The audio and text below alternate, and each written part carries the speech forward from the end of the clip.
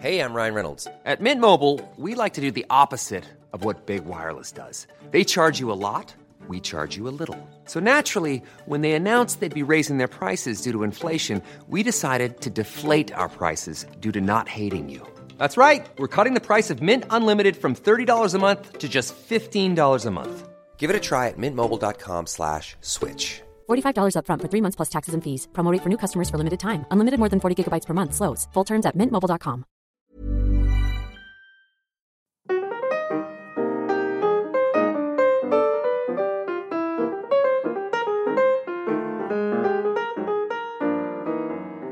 Hello and welcome to Troubling Issues. This is a podcast about comics, but for everyone. Every episode, we read a single issue of a comic and talk about it in somewhat ridiculous detail to entertain and inform you about it and hopefully a heap of other stuff.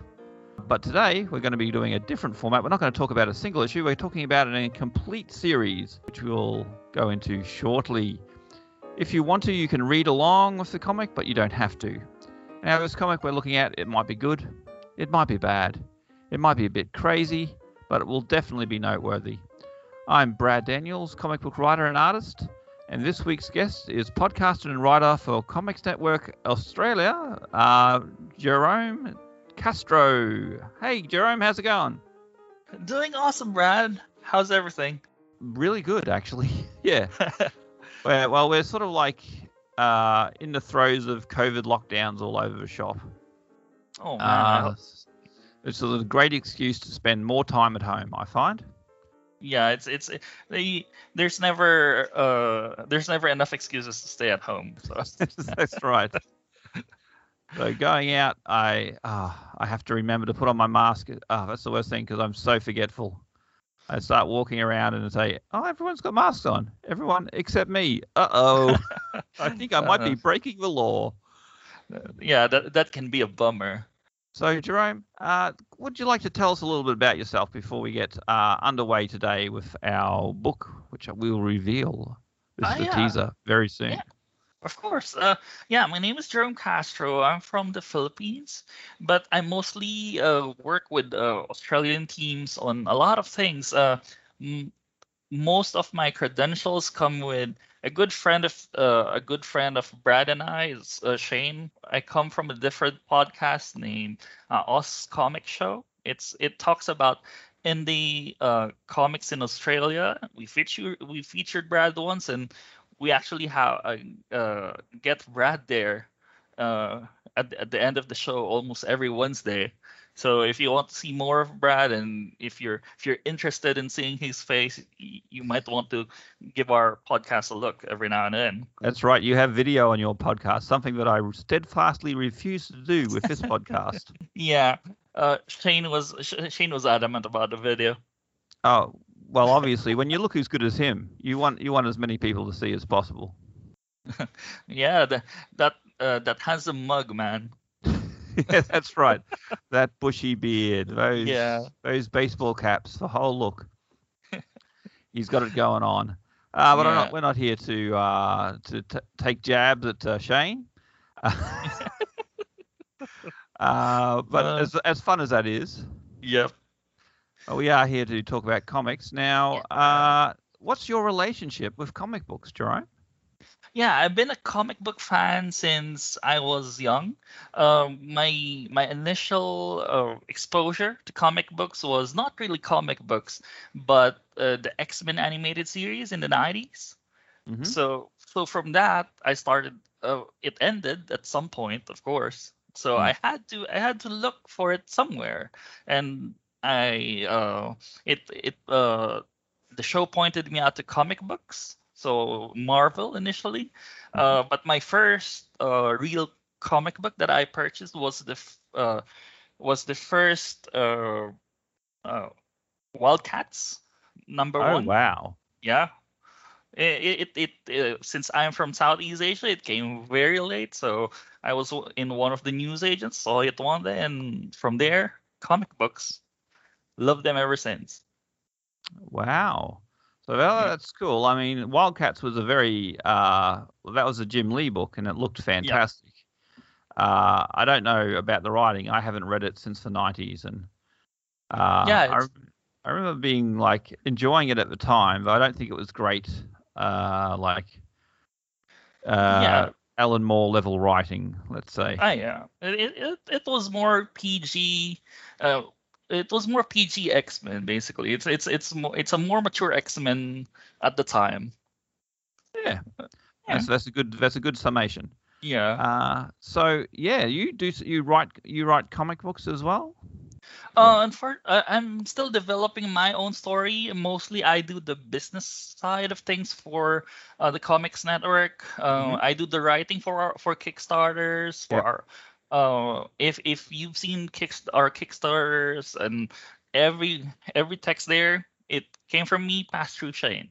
Oh wow. So yeah, I do most of the I execute most of the marketing for the team, of course, through Shane's help, and I also do profiles. I do games writing as well on the side, but that's about it. Cool. Well, it's great. Now, I'm just going to say, to save confusion with listeners, the Comics Network, that's spelt COMX. Yep. So don't go typing in COMIXICKS. You won't get what you're after. It's comics, which is, as you said, this like network set up by Shane Siddall here in Brisbane, all about independent Aussie comics. And this man is super keen on the whole thing. Yeah. He's like, I'm surprised at how much time and effort he puts in, and he seems to be doing some great work. Yeah, he is, and the artists love him because we're on the verge of becoming the next the newest publisher for indie comics in Australia, which is really awesome in the grand scheme of things, and it's really good work, and I enjoy every time I connect with artists like you. I think that covers your background and stuff like that. Let's talk about this comic this week. We are talking about, as I mentioned earlier, in a break from tradition, we're talking about a whole series, and this will be Doomsday Clock. Yep. Jeff Johns. Yes, a 12-issue series released from 2017 to 2019 by DC Comics. Written by Jeff Johns, drawn by Gary Frank, and colored, I believe, by Brad Anderson. Controversial in many ways, and very long, 12 issues. So I don't even know where to start with this. Maybe maybe we should start with the controversy of the series. Well, why don't you tell us about the controversy first, so that we can have the people who don't know about it, Okay, well, I will. In fact, that's a great idea. I should not get you to do all the work. So this is controversial due to the fact that it is a sequel, Watchmen, the seminal graphic novel by Alan Moore and Dave Gibbons. Watchmen, of course, has there's so many controversies over it. But mainly because it was originally written, there was a contract signed by Alan Moore and Dave Gibbons that the rights would revert back to them, the rights for the characters and the story would revert back to them after the story was out of print for 12 months. Yep. Which was a odd sort of clause to have in your contract, but it was no one really gave it much thought because this was in the heady days of 1983, I think, 1982, and comics never stayed in print.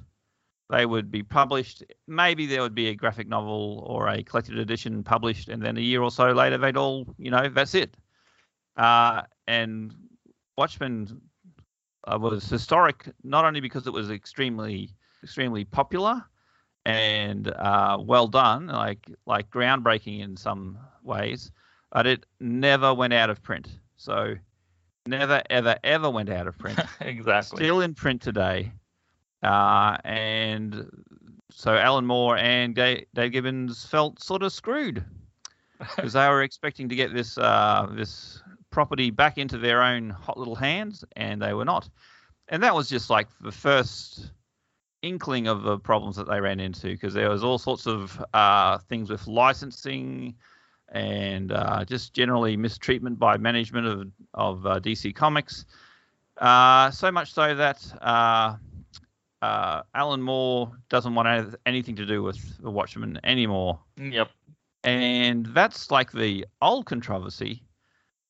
Doomsday Clock is controversial because it is a sequel to a story which was never intended to have a sequel. Yep, exactly. So a lot of people were like, well, why does this book even exist? And can it even hope to live up to this story? The original Watchmen story was very notable because not only was it a complete self-contained unit, yep, it also like deconstructed a lot of the tropes behind superheroes. Exactly.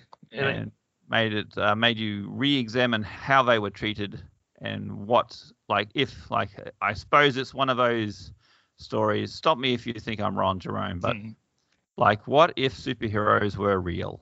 That nowadays tired trope. Did they cover that pretty well? Do you reckon? Yep. That's actually almost all of it, actually. And it was weird when it first came out, because everyone, yeah, of course, Jeff Johns' name was tacked on the title, but in of by itself, nobody knew what this should be about, because the Watchmen people, the Watchmen universe shouldn't have intertwined with DC at all. It's basically connected with the exact world it's criticizing, which is by itself weird and too meta, basically. Yeah, I think we're getting right into it. Okay, so weird and too meta. I think that is a very good summation of the thing. Now, talking about the story of Doomsday Clock, we got to start somewhere. Yeah. And we can it's all interconnected. Maybe, yeah. I think because I'm trying something new. We're trying something new with this episode. We'll start and stop. Okay. Did you enjoy the book? Well, as it is, here's the problem. Here's my problem. Okay. Yeah. Okay, and I'm starting controversial here. Oh, nice. No, I initially, just for context, I've read this when it came out, against Brad, who had the collection, basically. Yeah, that's right. My brief story is I never read it as it came out. Yeah. Because I thought this is going to be a disaster of some sort. Then I saw it was up on a secondhand website, Gumtree here, and they had the collection for $5, which is like just chump change, and it was like half a kilometer away from me. So I just went and bought it out of curiosity and read it. So I got the whole series for less than the cost of one issue, basically. Yeah. And then I said, okay, now I've read it, I have to talk about it. That's why we have this podcast happening right now. Exactly. I remember the exact moment that you showed me that copy, man. Yeah. Well, anyway, not going on a tangent, but I read it. I read the story as it came out. The problem is, at the time, Jeff Johns, the entire publication of this comic book was so slow. Nobody knows who's at fault, and nobody wants to point a finger. It can be Jeff Johns, it can be Gary Frank. But the entire thing lasted 2 years for a 12-issue miniseries. Yeah. So by the time that it went halfway, it went okay for the first half. And then it stopped publishing. And by the time it came back, nobody cared. Yep. Everyone stopped caring about it, and again, the last 6 issues delayed for, I think, almost a few months extra. Don't quote me on that, but the entire point is it felt like a mishmash of stories Yeah. that they're following a central point basically, but it felt like a mishmash of stories that went everywhere and nowhere at the same time. Yeah. And then they just converged on issue 12. In the grand scheme of things, it's as a reader, it can be very, very exasperating. Yeah. It actually initially, I was initially very interested, and I was very keen about this series because it had the two things that I like in it. It had Batman, and Yeah. it had the Watchmen. Yeah. But on the first 3 issues alone, it started to lose me because it was introducing things that were inconsistent with how these characters were originally told, and it was crazy because you don't know who to follow. There are B plots and C plots and D plots that you need to follow, and you need to have a good understanding of the history of almost all the characters to understand what the hell is happening. Yeah, absolutely. And this is like something because I actually bought my copy off a exchange student, like a foreign. I think she was Chinese, and she was reading it to try and. I think she was into manga, and she wanted to get into English comics. And I could not imagine a worse comic to try and get into as a introduction to American superhero comics, because it's so grounded in the lore of what's gone before.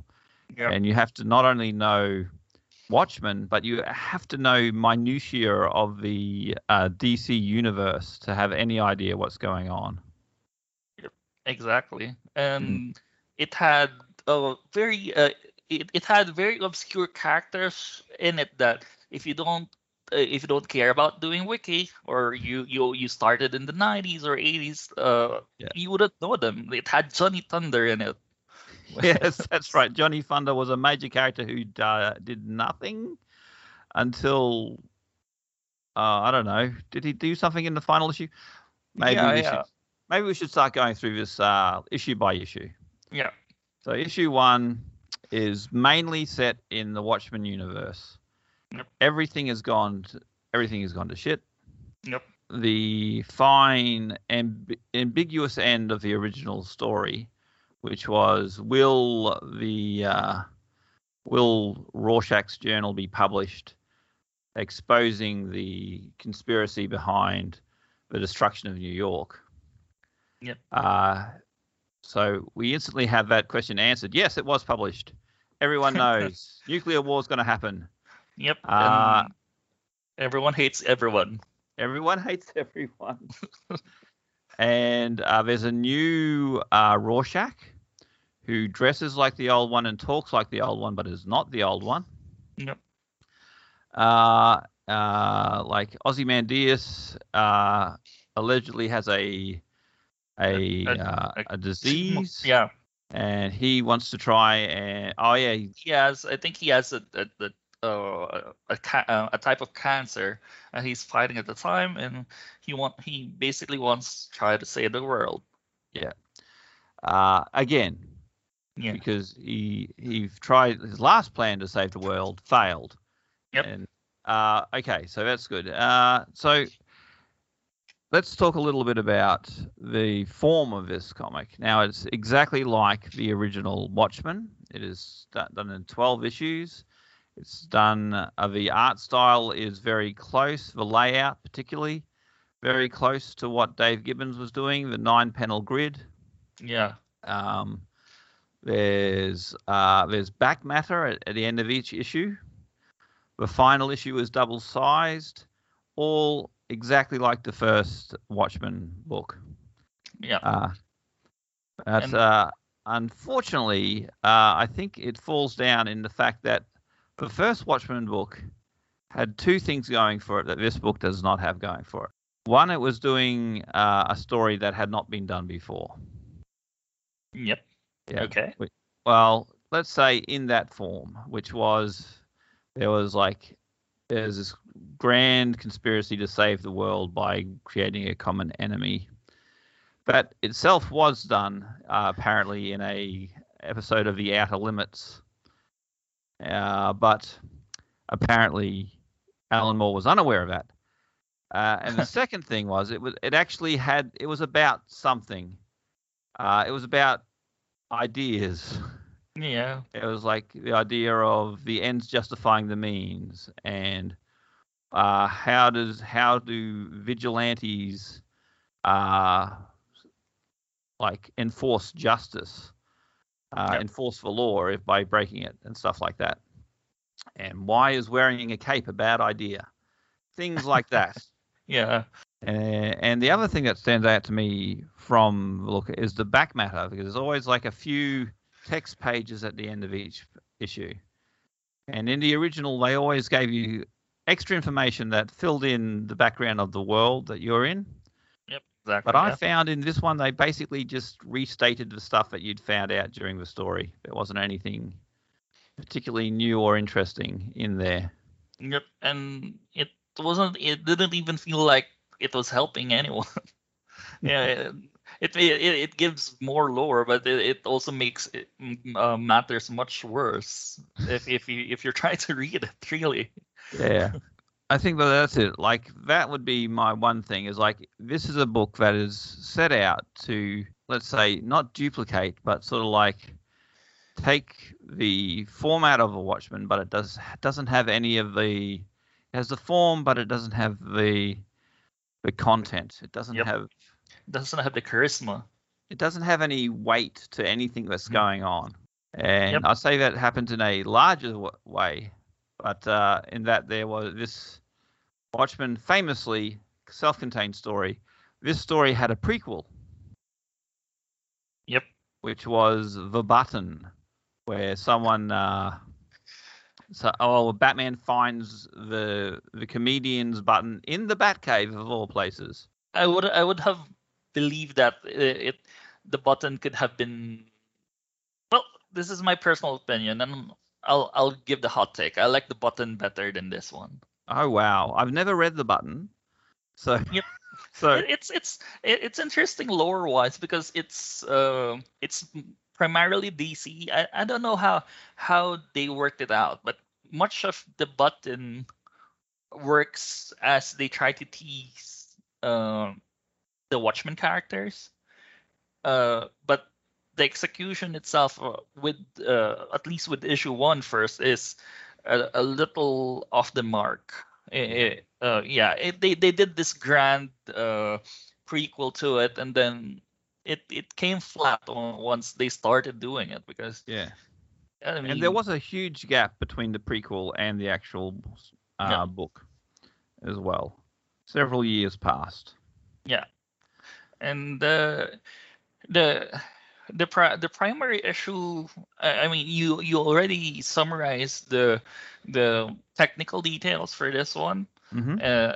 And my primary issue with this issue 1 is it starts with a plot hole, if anything. Yeah, because if you remember your Watchmen, the tabloid that got the diary is just a small newspaper.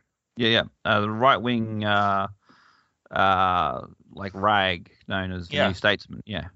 Yeah, which by the if it doesn't the reach of that, if you think about it, the reach of that specific tabloid doesn't mean anything if at the end what Rorschach said in that journal does not equate to what they're showing in issue 1, because in issue 1 they're basically telling that a lot of the conspiracy unraveled because of the diary.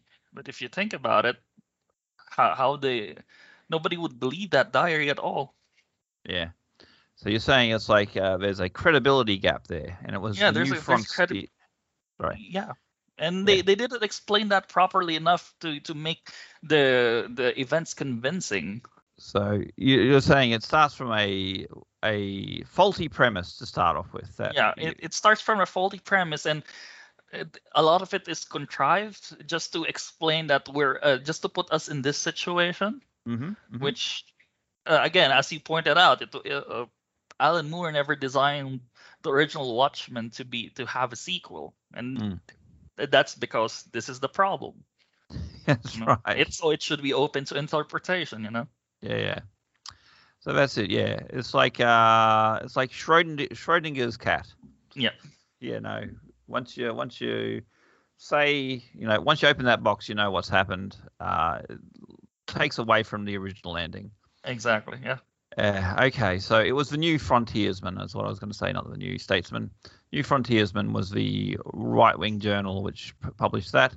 The back matter is like newspaper clippings telling the story that anyone who's read The Watchmen would already know about. This monster appeared in New York and killed lots of people, and it was all done by Ozymandias. Let's skip over to, and I will say this, the artwork in this is outstanding. Yep, it is. Gary Frank is amazing. It's very well. It mimics Dave Gibbons' style, really well, but just with the Gary Frank flavor. Artwork. Yeah, it's like there's so much more detail. Every character has so good expressions and amazing reference, and everything looks much like it's done from photographs. It's so well rendered. Yep, and the pacing is beautiful too. Even if you for all the criticisms I have about this specific issue or this series in its entirety. It never failed to keep me on my toes. It never failed to keep me reading from panel to panel, and the details are awesome. If you look in through the panels, you will see details even over the next issues about what will happen. You'll have a general idea on what's happening. Even before they add all the story elements, the B plots and the C plots to it, which at least for pacing wise, which is awesome for a reader. I think the story held together really well plot wise as I was going through, and I got to read it all just over a period of a couple of days. Yeah. So it was all fairly fresh in my mind as I went through it. Yeah, I don't know, the what the story serves, I found it just didn't have enough meat on the bones to really make me think this is anything other than just another superhero team up comic. Yep, and it's an explainer on what's happening in DC. Oh yeah, that's one thing. That's one thing that I was glorious not to have in Watchmen is recaps and particularly leaving picking up on current events in comics and leaving to be continued sort of plot threads to be tied up elsewhere at the end. Right. That is something that was not in Watchmen but is fully through the Doomsday Clock. So episode 2 we meet Marionette and Mime. Yep. And the world gets blowed up. The Watchmen world explodes. Nuclear war is declared, and so we have Ozymandias, Rorschach, Marionette, and Mime, and they all shift over, cross between dimensions, and end up in the DC universe, let's say. Yep, who's having the same problem as they are. Yeah. Well, a similar problem. The people have turned against superheroes because they think they're product of a conspiracy by the U.S. government to create their own metahumans, as they term them. Yep. Which is a plot thread which is, it seems to me, I wasn't reading a lot of DC Comics, but I don't think it was ever mentioned anywhere else other than this particular comic. With the I've read a few other titles during this time, and it was barely there. It's a little too thin on the details on why everyone's going against the superheroes. There have been a few problems, but it's mostly they're mostly minor. So I'm much of the anti-hero sentiment is encapsulated in this specific title. Yeah. Okay, so issue 2, so they escape back to Rorschach meets Batman in the Batcave. Ozymandias meets Luthor when he's attacked by the Comedian, and we find out about the Superman theory. There's like lots of setup. Now, Marionette and Mime, what about those as characters? What do you think about them, Jerome? I mean, yeah. When I initially saw them, I didn't have I wasn't invested in these characters initially, but the and at least for this issue, I question why they're there initially, and I guess my questions will be answered eventually. But so far, there's this what's this? There's this idea that comic book writers and always tell me in the interviews in our podcast that when you remove the importance of one character is weighed by how crucial they are to the plot. That if you remove them, will the plot move? And so far, even if I understood that their importance in later issues, so far they're doing at least nothing of value for this issue. They're basically they start the action where action shouldn't be. Yeah, let's cut forward into the plot then, because I didn't read this that long ago. I'm struggling to remember what the whole thing was. Their importance was that they had a child, or they were going to have a child. Yeah. They had a child. They had one, yeah. Which Dr. Manhattan knew about, and let's see. They were doing a robbery, and they were supposed to be vaporized by Dr. Manhattan, but he decided against it. Yeah. Which should we reveal what happens in the end? Yeah, it's like this is spoilers. Spoilers, guys. So at the end, we learn that their kid is the next Clark Kent. Okay. Or Clark, quote unquote. And so, this is I think you've got it. Okay, that's right. So the girl child, which they thought was important, was not important. Oh yeah. There's a male child, which the big twist is that he was adopted by Dr. Manhattan, or abducted. Yes. Yeah, if you look at it. And he's named him Clark, and then he shows up at the end. So I don't understand. I don't understand this storyline at all. What is it trying to say? No. Here's the entire message, and here's the thing, Brad. And this is what everyone says, and what everyone says, and I also kind of believe in it. Mm-hmm. The entire story is not about Watchmen at all. Mm-hmm. At least it is in face value. The Watchmen, it's Watchmen. But the entire point of the entire series is basically that the Watchmen world lacks their own Superman. Mm-hmm. That Superman is this beacon of light, beacon of hope, basically. Mm-hmm. And the Watchmen world has come to shit because they don't have one. They don't have an inspiration.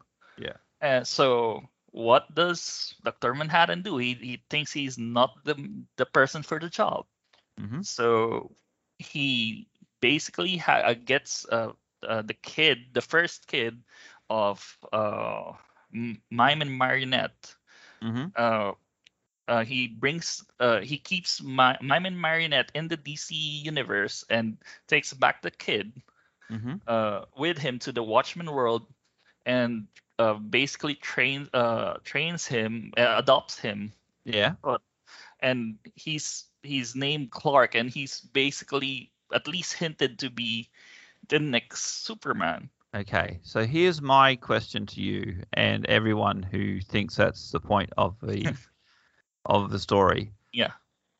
And I might swear when I say this. Yeah. So watch out.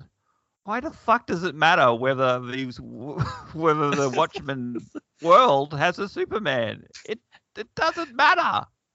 Yeah, I mean, We no, live no, in I a world agree with without you, man. Superman. Is that why everything's shit here? Yeah, exactly.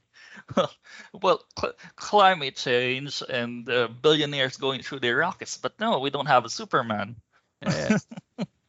Okay, I see what you're saying. Yeah, it's like, so Yeah. the point is like Dr. Manhattan wants to make things better, so he makes his own Superman. Yeah, which is weird. Which Yeah, is you're right. Super weird. But Which is- why does that even matter? Like we don't. It's like, is anyone attached to the fate of the Watchmen world? It's No, yeah, he's not even something that that should exist if you think about it, because what's this? The kid is born after a nuclear apocalypse. Technically, if Dr. Manhattan didn't tamper with what's happening in the time stream. yeah. Uh, Oh, and- and that's another thing. Okay, thanks, Jerome. You've given me something to complain about. Okay, so in Watchmen, it's established that Dr. Manhattan cannot change the time screen. He can only experience as it goes by. in the flat plane, basically, that's how That's they right. say it. Yeah. He goes to the DC universe, and suddenly he's changing history left, right, and center. Like that's the thing he can do.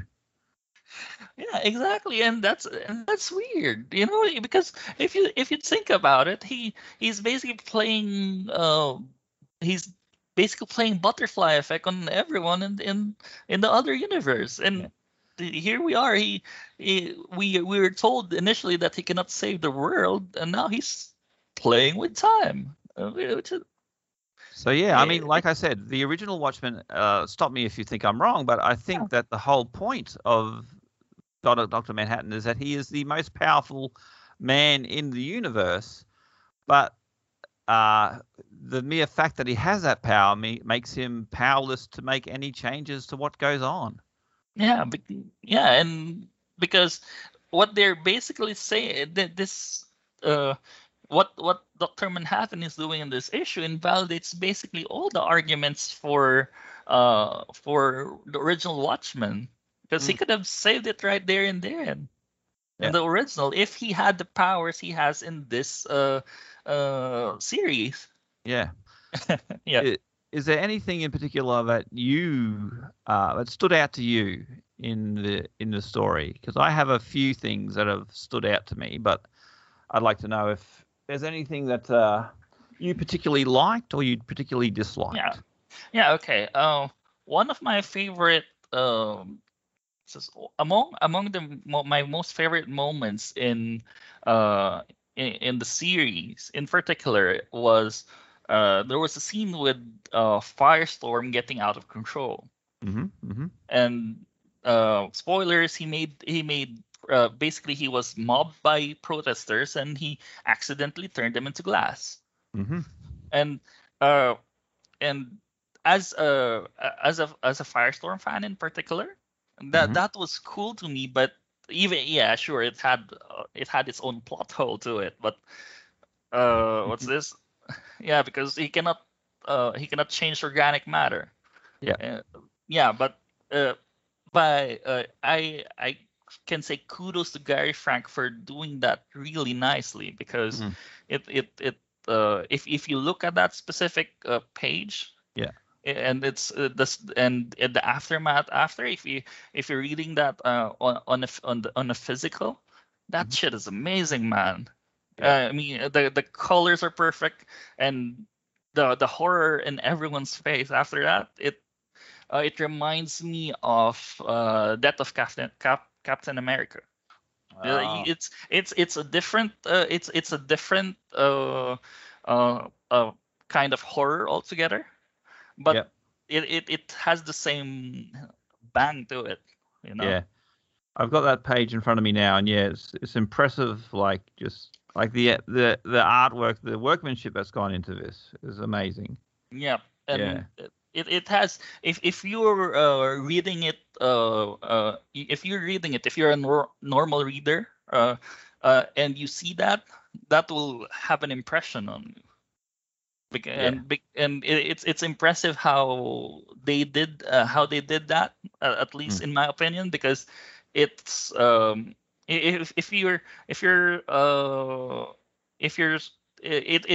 it creates a good, in technical terms, page turn. It makes you interested over in what will happen next. Yeah. And it's really, really good. But as for the things that I'm not entirely impressed, I wish they made the story a little shorter, more condensed, because it felt like there was filler in the middle. It felt like there's a lot of the Batman subplot was never tied, you know. Okay. Oh my God. Yeah. I mean, well, which subplot? Now there are two things about Batman. I'm gonna time for me for a rant. One, he gets Rorschach, and he takes him, like he tricks him to go into Gotham. So he's like he's a guy with no ID, and Batman apparently now has the power to just send people to Gotham who have no ID, with no doctors looking at them, and lock them up in an insane asylum for a while. Yeah. And that's insane. Nobody questioned the legality of it, man. Oh God. And then there's the other time where Batman is actually captured by the Joker. And we're like, oh my God, I think the cliffhanger is, well, let's find out who he is. And they never take off the mask. They never do. They of why? Course.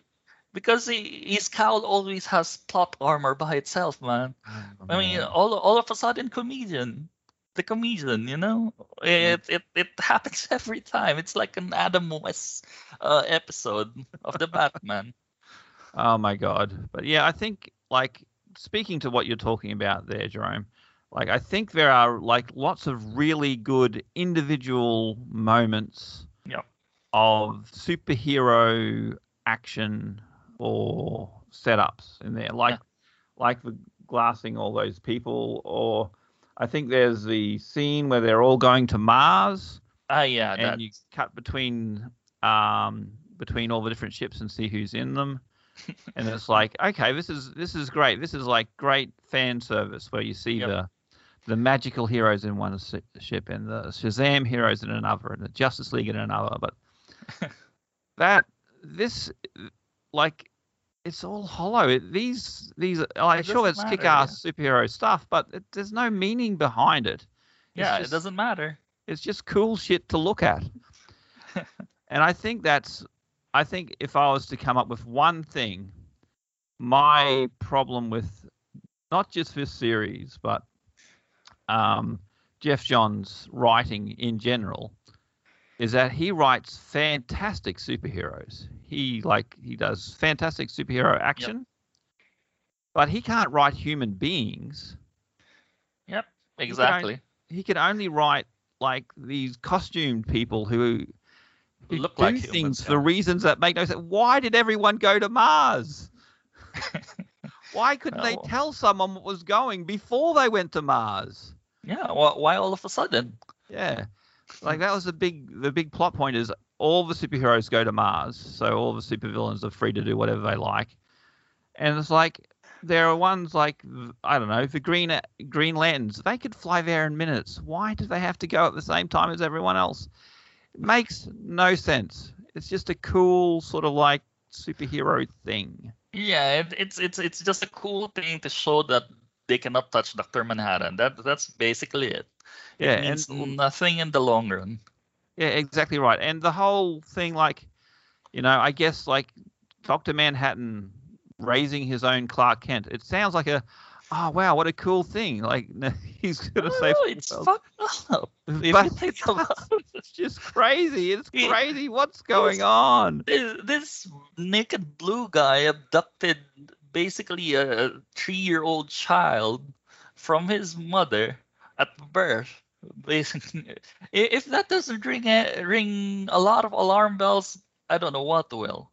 Okay. And he expects this kid to be the next superhero for his world, the next beacon of hope. He's learning to be a beacon of hope from a literal god and a literal god amongst men, and two superheroes, which is Night Owl and Silk Spectre, who also have their problems by themselves. Yeah. And I think, oh God, I mean, the whole point of Watchmen is that by the end of it, Dr. Manhattan is so stripped of his humanity, has lost touch with his humanity, that he's sick of humans completely, and he leaves because he doesn't want to have anything more to do with them. And the fact that he now wants to raise a child is crazy. When has John ever cared? He was like, it's crazy to think about it, because the contrast of Dr. Manhattan in the original Watchmen losing touch of his human side, and now all of a sudden he cares about he cares about finding out if there will be hope in the world.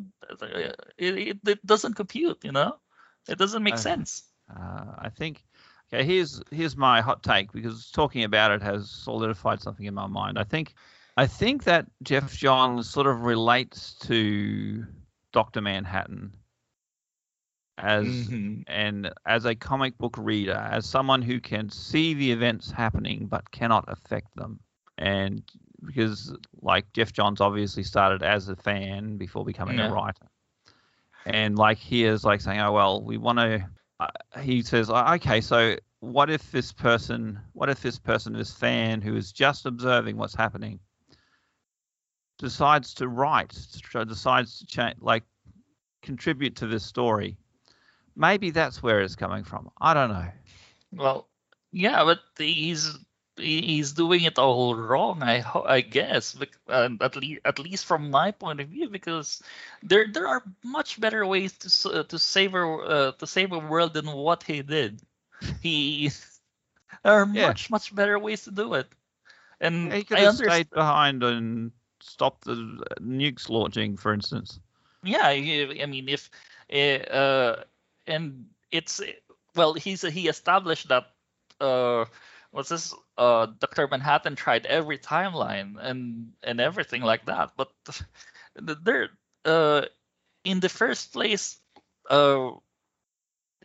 undoing the entire here's where it falls, because it's so hard to think of something. If you think about it, it's so hard to think of something that makes the Watchmen world work after the end, the original ending. Yeah. And to think of something that will make a positive spin on that world is just grasping on straws, and that's how good Alan Moore is. He gave out this very cynical view of the world, and even if you try to do anything about it, it doesn't spin into a positive direction. Yeah. And Jeff basically, I mean, I know he's been a super fan for so long, but he tried his hand on it, and at least from my point of view, it kind of failed. Well, I'm sure they sold enough copies to Yeah, hapless of course. Chinese exchange students that they I'm made telling you, money.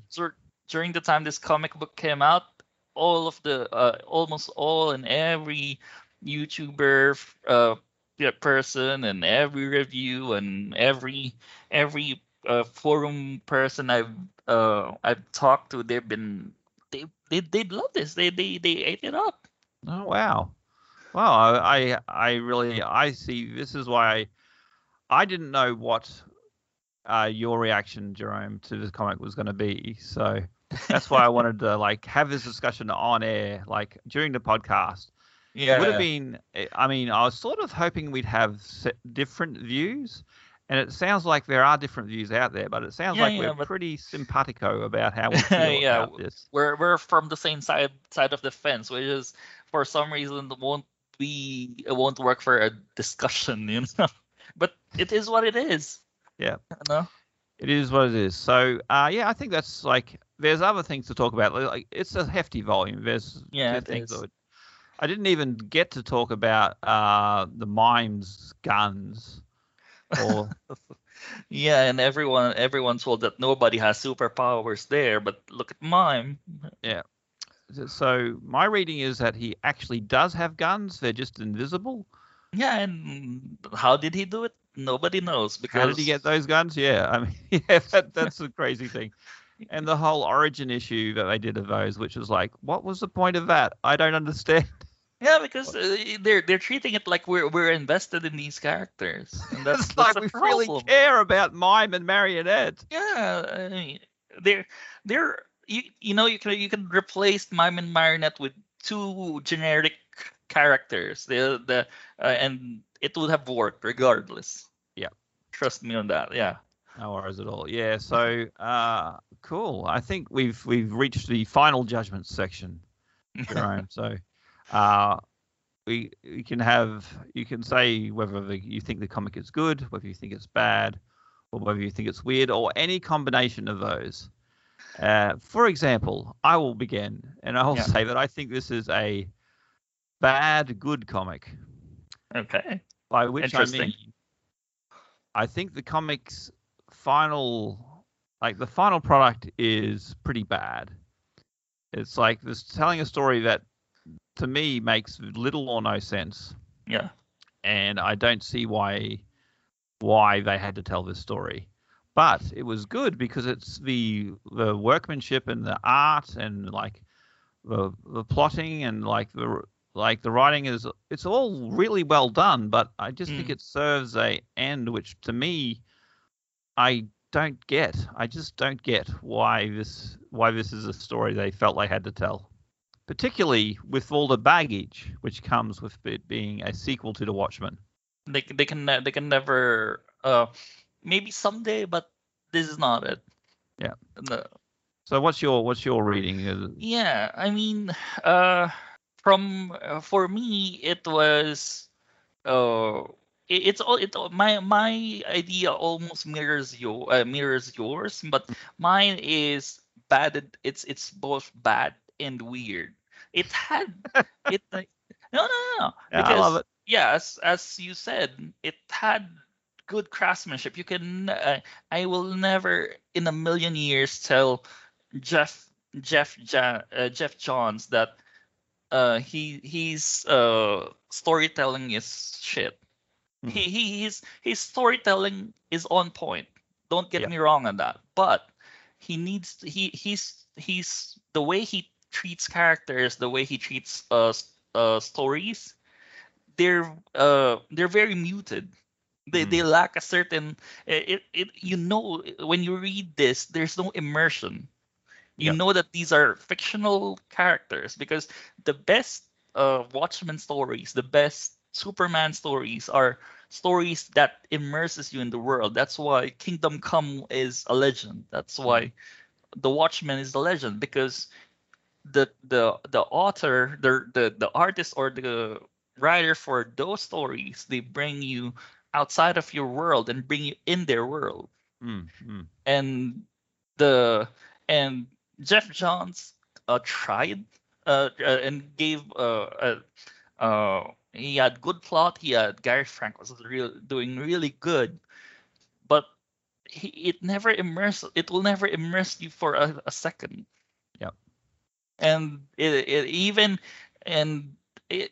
trying to make a sequel for a Watchmen is a tall order. And It is indeed. yeah, and I salute Jeff Johns for trying to give it a proper sequel. Mm-hmm. But man, he overshot his direction by a mile. Mm. It's at the end of all things, it's just so it's like someone telling you a story, and at the end it's like what does this all mean? Yeah. Why does it matter? So Why should I care though?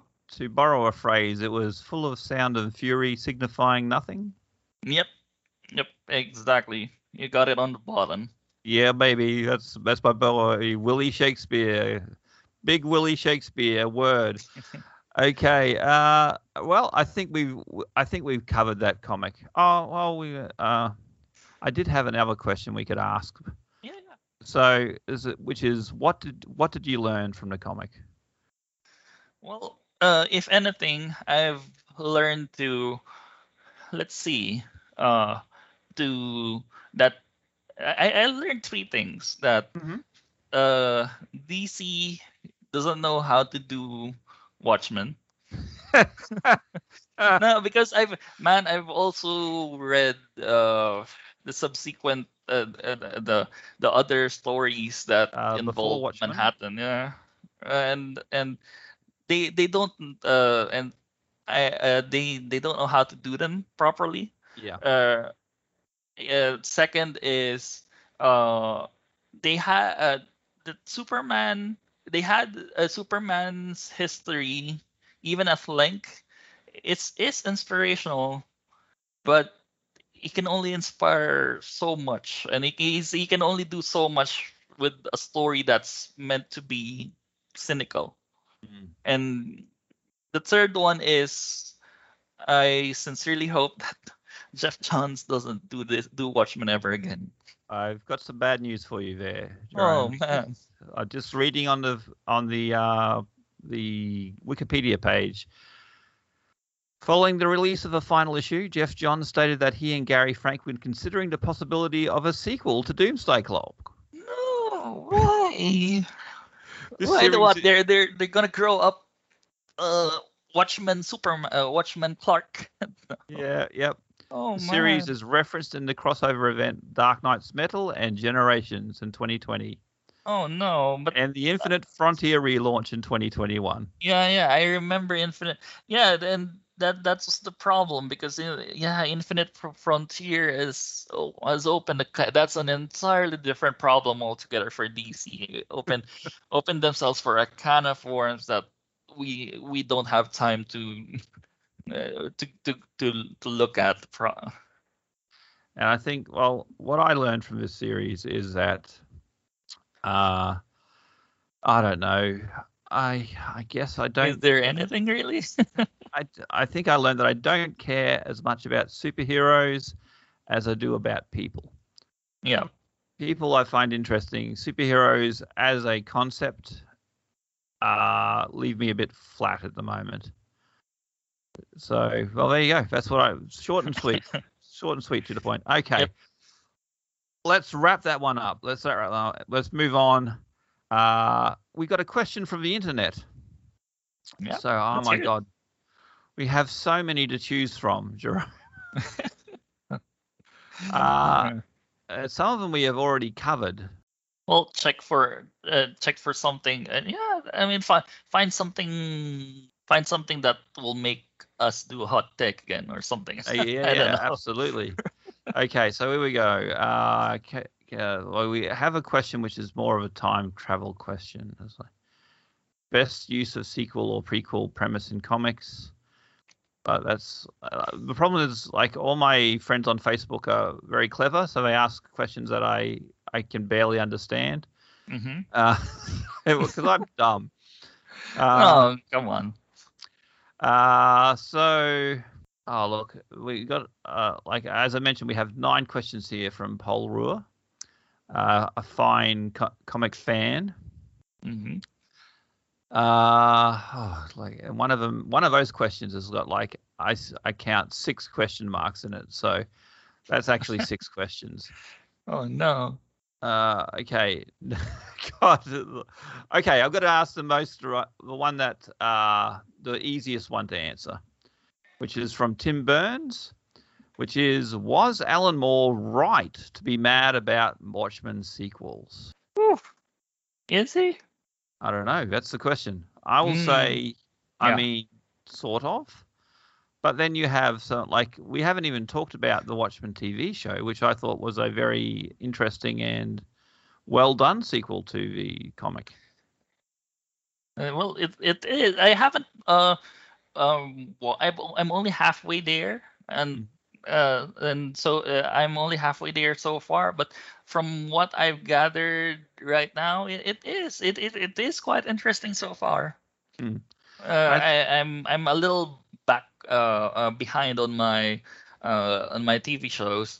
So I think, but generally, yeah, he's right to be mad, but I don't know whether he actually cares so much these days. I mean, Alan Moore has had a very successful career, and I don't know whether he's mad or whether he's just like over it, like whatever, That's something I wrote 35 years ago. Who cares? What's happening with that nowadays? And he's too busy worshipping snake gods and stuff like that. But Alan Moore is Alan Moore, He'll always be he'll always be angry at something. Yeah, he's very very iconoclastic. That's the word I wanted to slip in there. Yeah, he's against many things.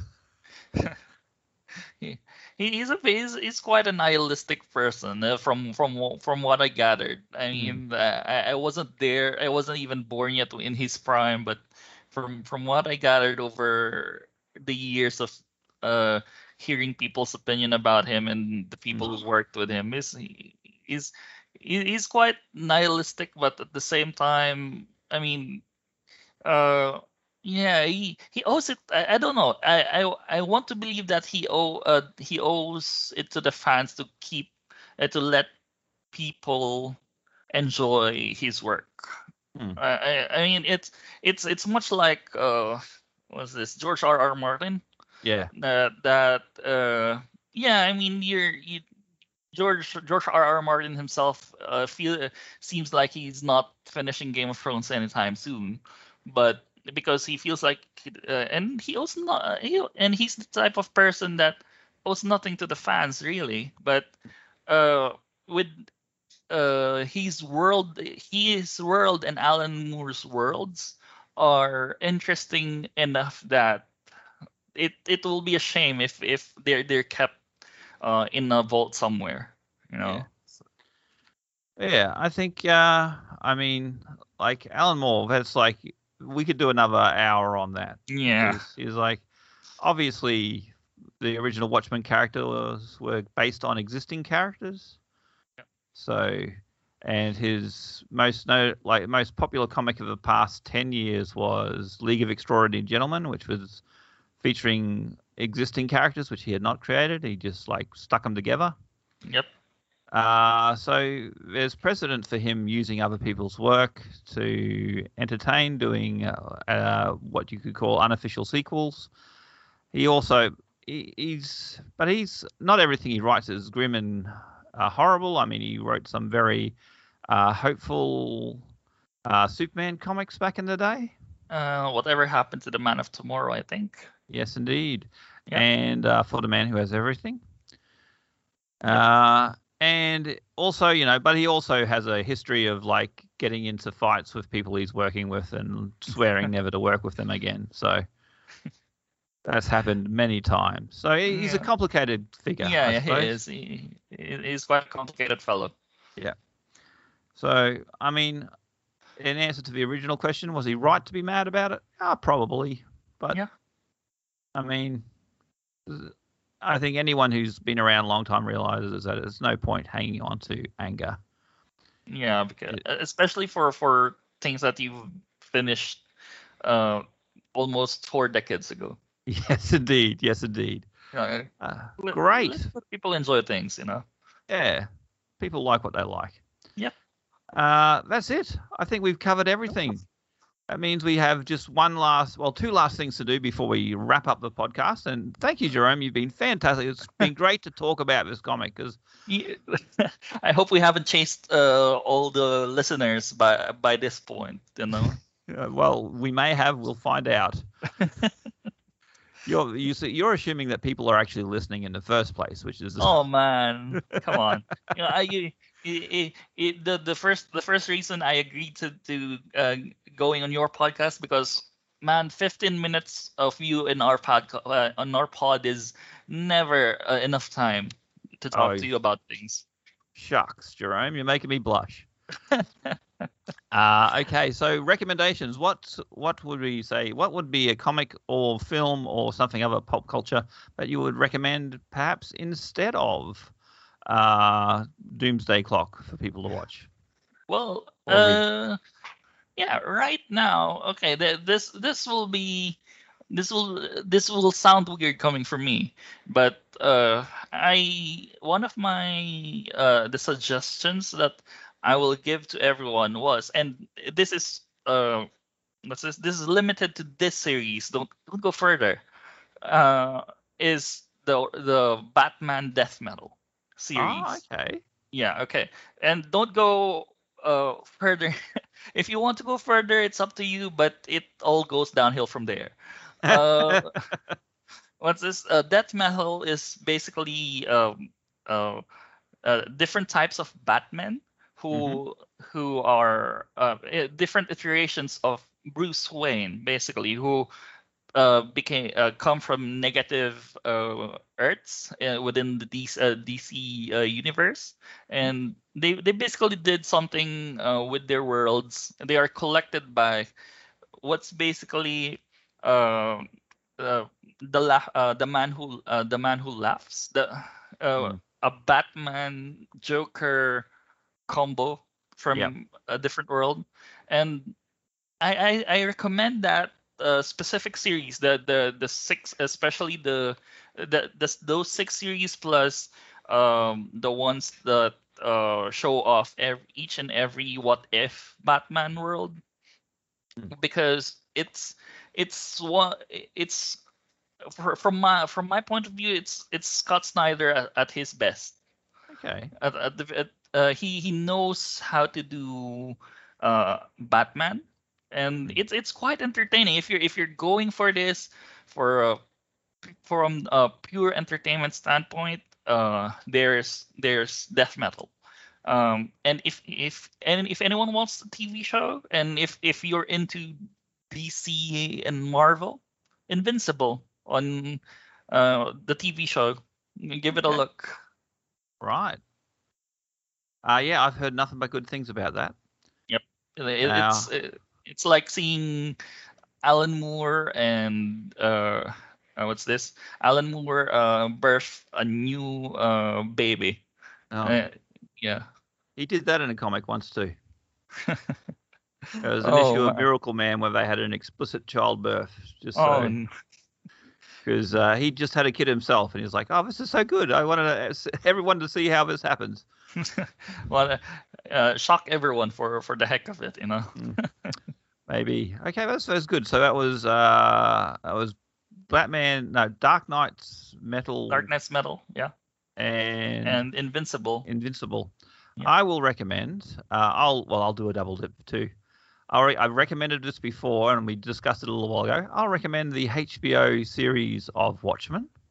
Yep. Which is a completely different take of the sequel than what we read today. It's in a different format. It's in television as opposed to comics. Mm-hmm.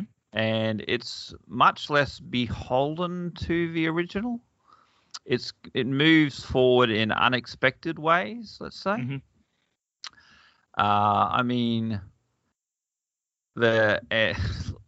it starts with like there's regular squid rains that happen.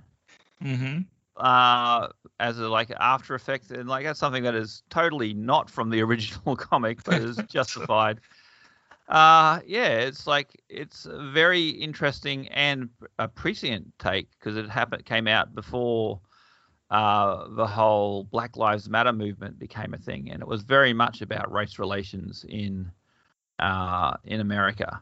Mm-hmm. So I say that is a much more interesting take on the sequel, whether you consider it good or bad. At least it is more original than what we got in the Doomsday Clock. Yep. And I guess in an unrelated thing, I can't think of any comics that I've read that I really liked lately.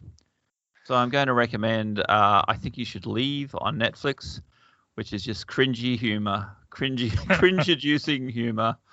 If you want to laugh, if you want to forget about the Doomsday Clock, watch that, and you'll see some horrible, horrible people doing crazy things. Oh, it's on Netflix. Okay, I guess now I have something to watch. Yeah, I warn you, it can get quite painful at times. Very funny stuff. It's Tim Robinson, man. So it's gonna be cringe-inducing. Yes, indeed.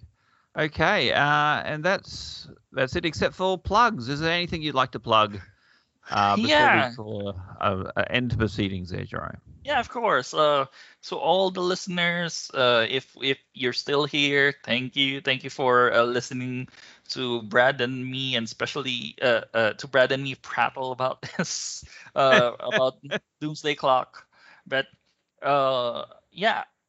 we currently at Comics Network, we currently have a Kickstarter ongoing for our Comics Presents and Presents Noir. It's for our first issue, and it will have 8 indie Australian creators and 8 stories in it. It's gonna be an anthology. Presents will be our colored issue, while Presents Noir will be our black and white issue, and each will have 4 original stories each. So that's a total of 8, and there are names there, household names there in Australian indies like Lee Cocker, Dave Dye, Tony Menzies. So you please check out Kickstarter and look for Comics Presents and Presents Noir. It's there. We'll be on our last few days by the time this comes out. So I hope everyone supports Australian indie comics, and I know you'll love it, guys. Yeah, good stuff. And once again, that's Comics with COMX. That's how you spell it. COMX, yeah. No worries at all. And I'll plug what I'm doing at the moment. So if you go to Edge Comics with Comics with an X, COMIX, on Facebook, you'll see that I do markets every weekend where I sell new and used comics I've made myself, as well as secondhand comics. So feel free to check those out. Or if you'd like to check out my comic work online, go to edgecomics.com and you can order all the available comics I have. And I brought out a new issue of Tales Too Stupid to Tell about a month and a half ago, and it's really good. So you should buy that and read it and have a laugh. and that's my plug. Yeah. Yeah, and thanks for having me, Brad. It's been my pleasure, Jerome. It's great. I'm glad I finally got to talk about Doomsday Clock. And, get it out of the way. Yeah. And yeah, it's been great having you. You've been very, very talkative and very concise and thoughtful in your comments. So it's great to have you along. Thank you very much for being here. Thanks everyone for listening, and we'll catch you next time on Troubling Issues.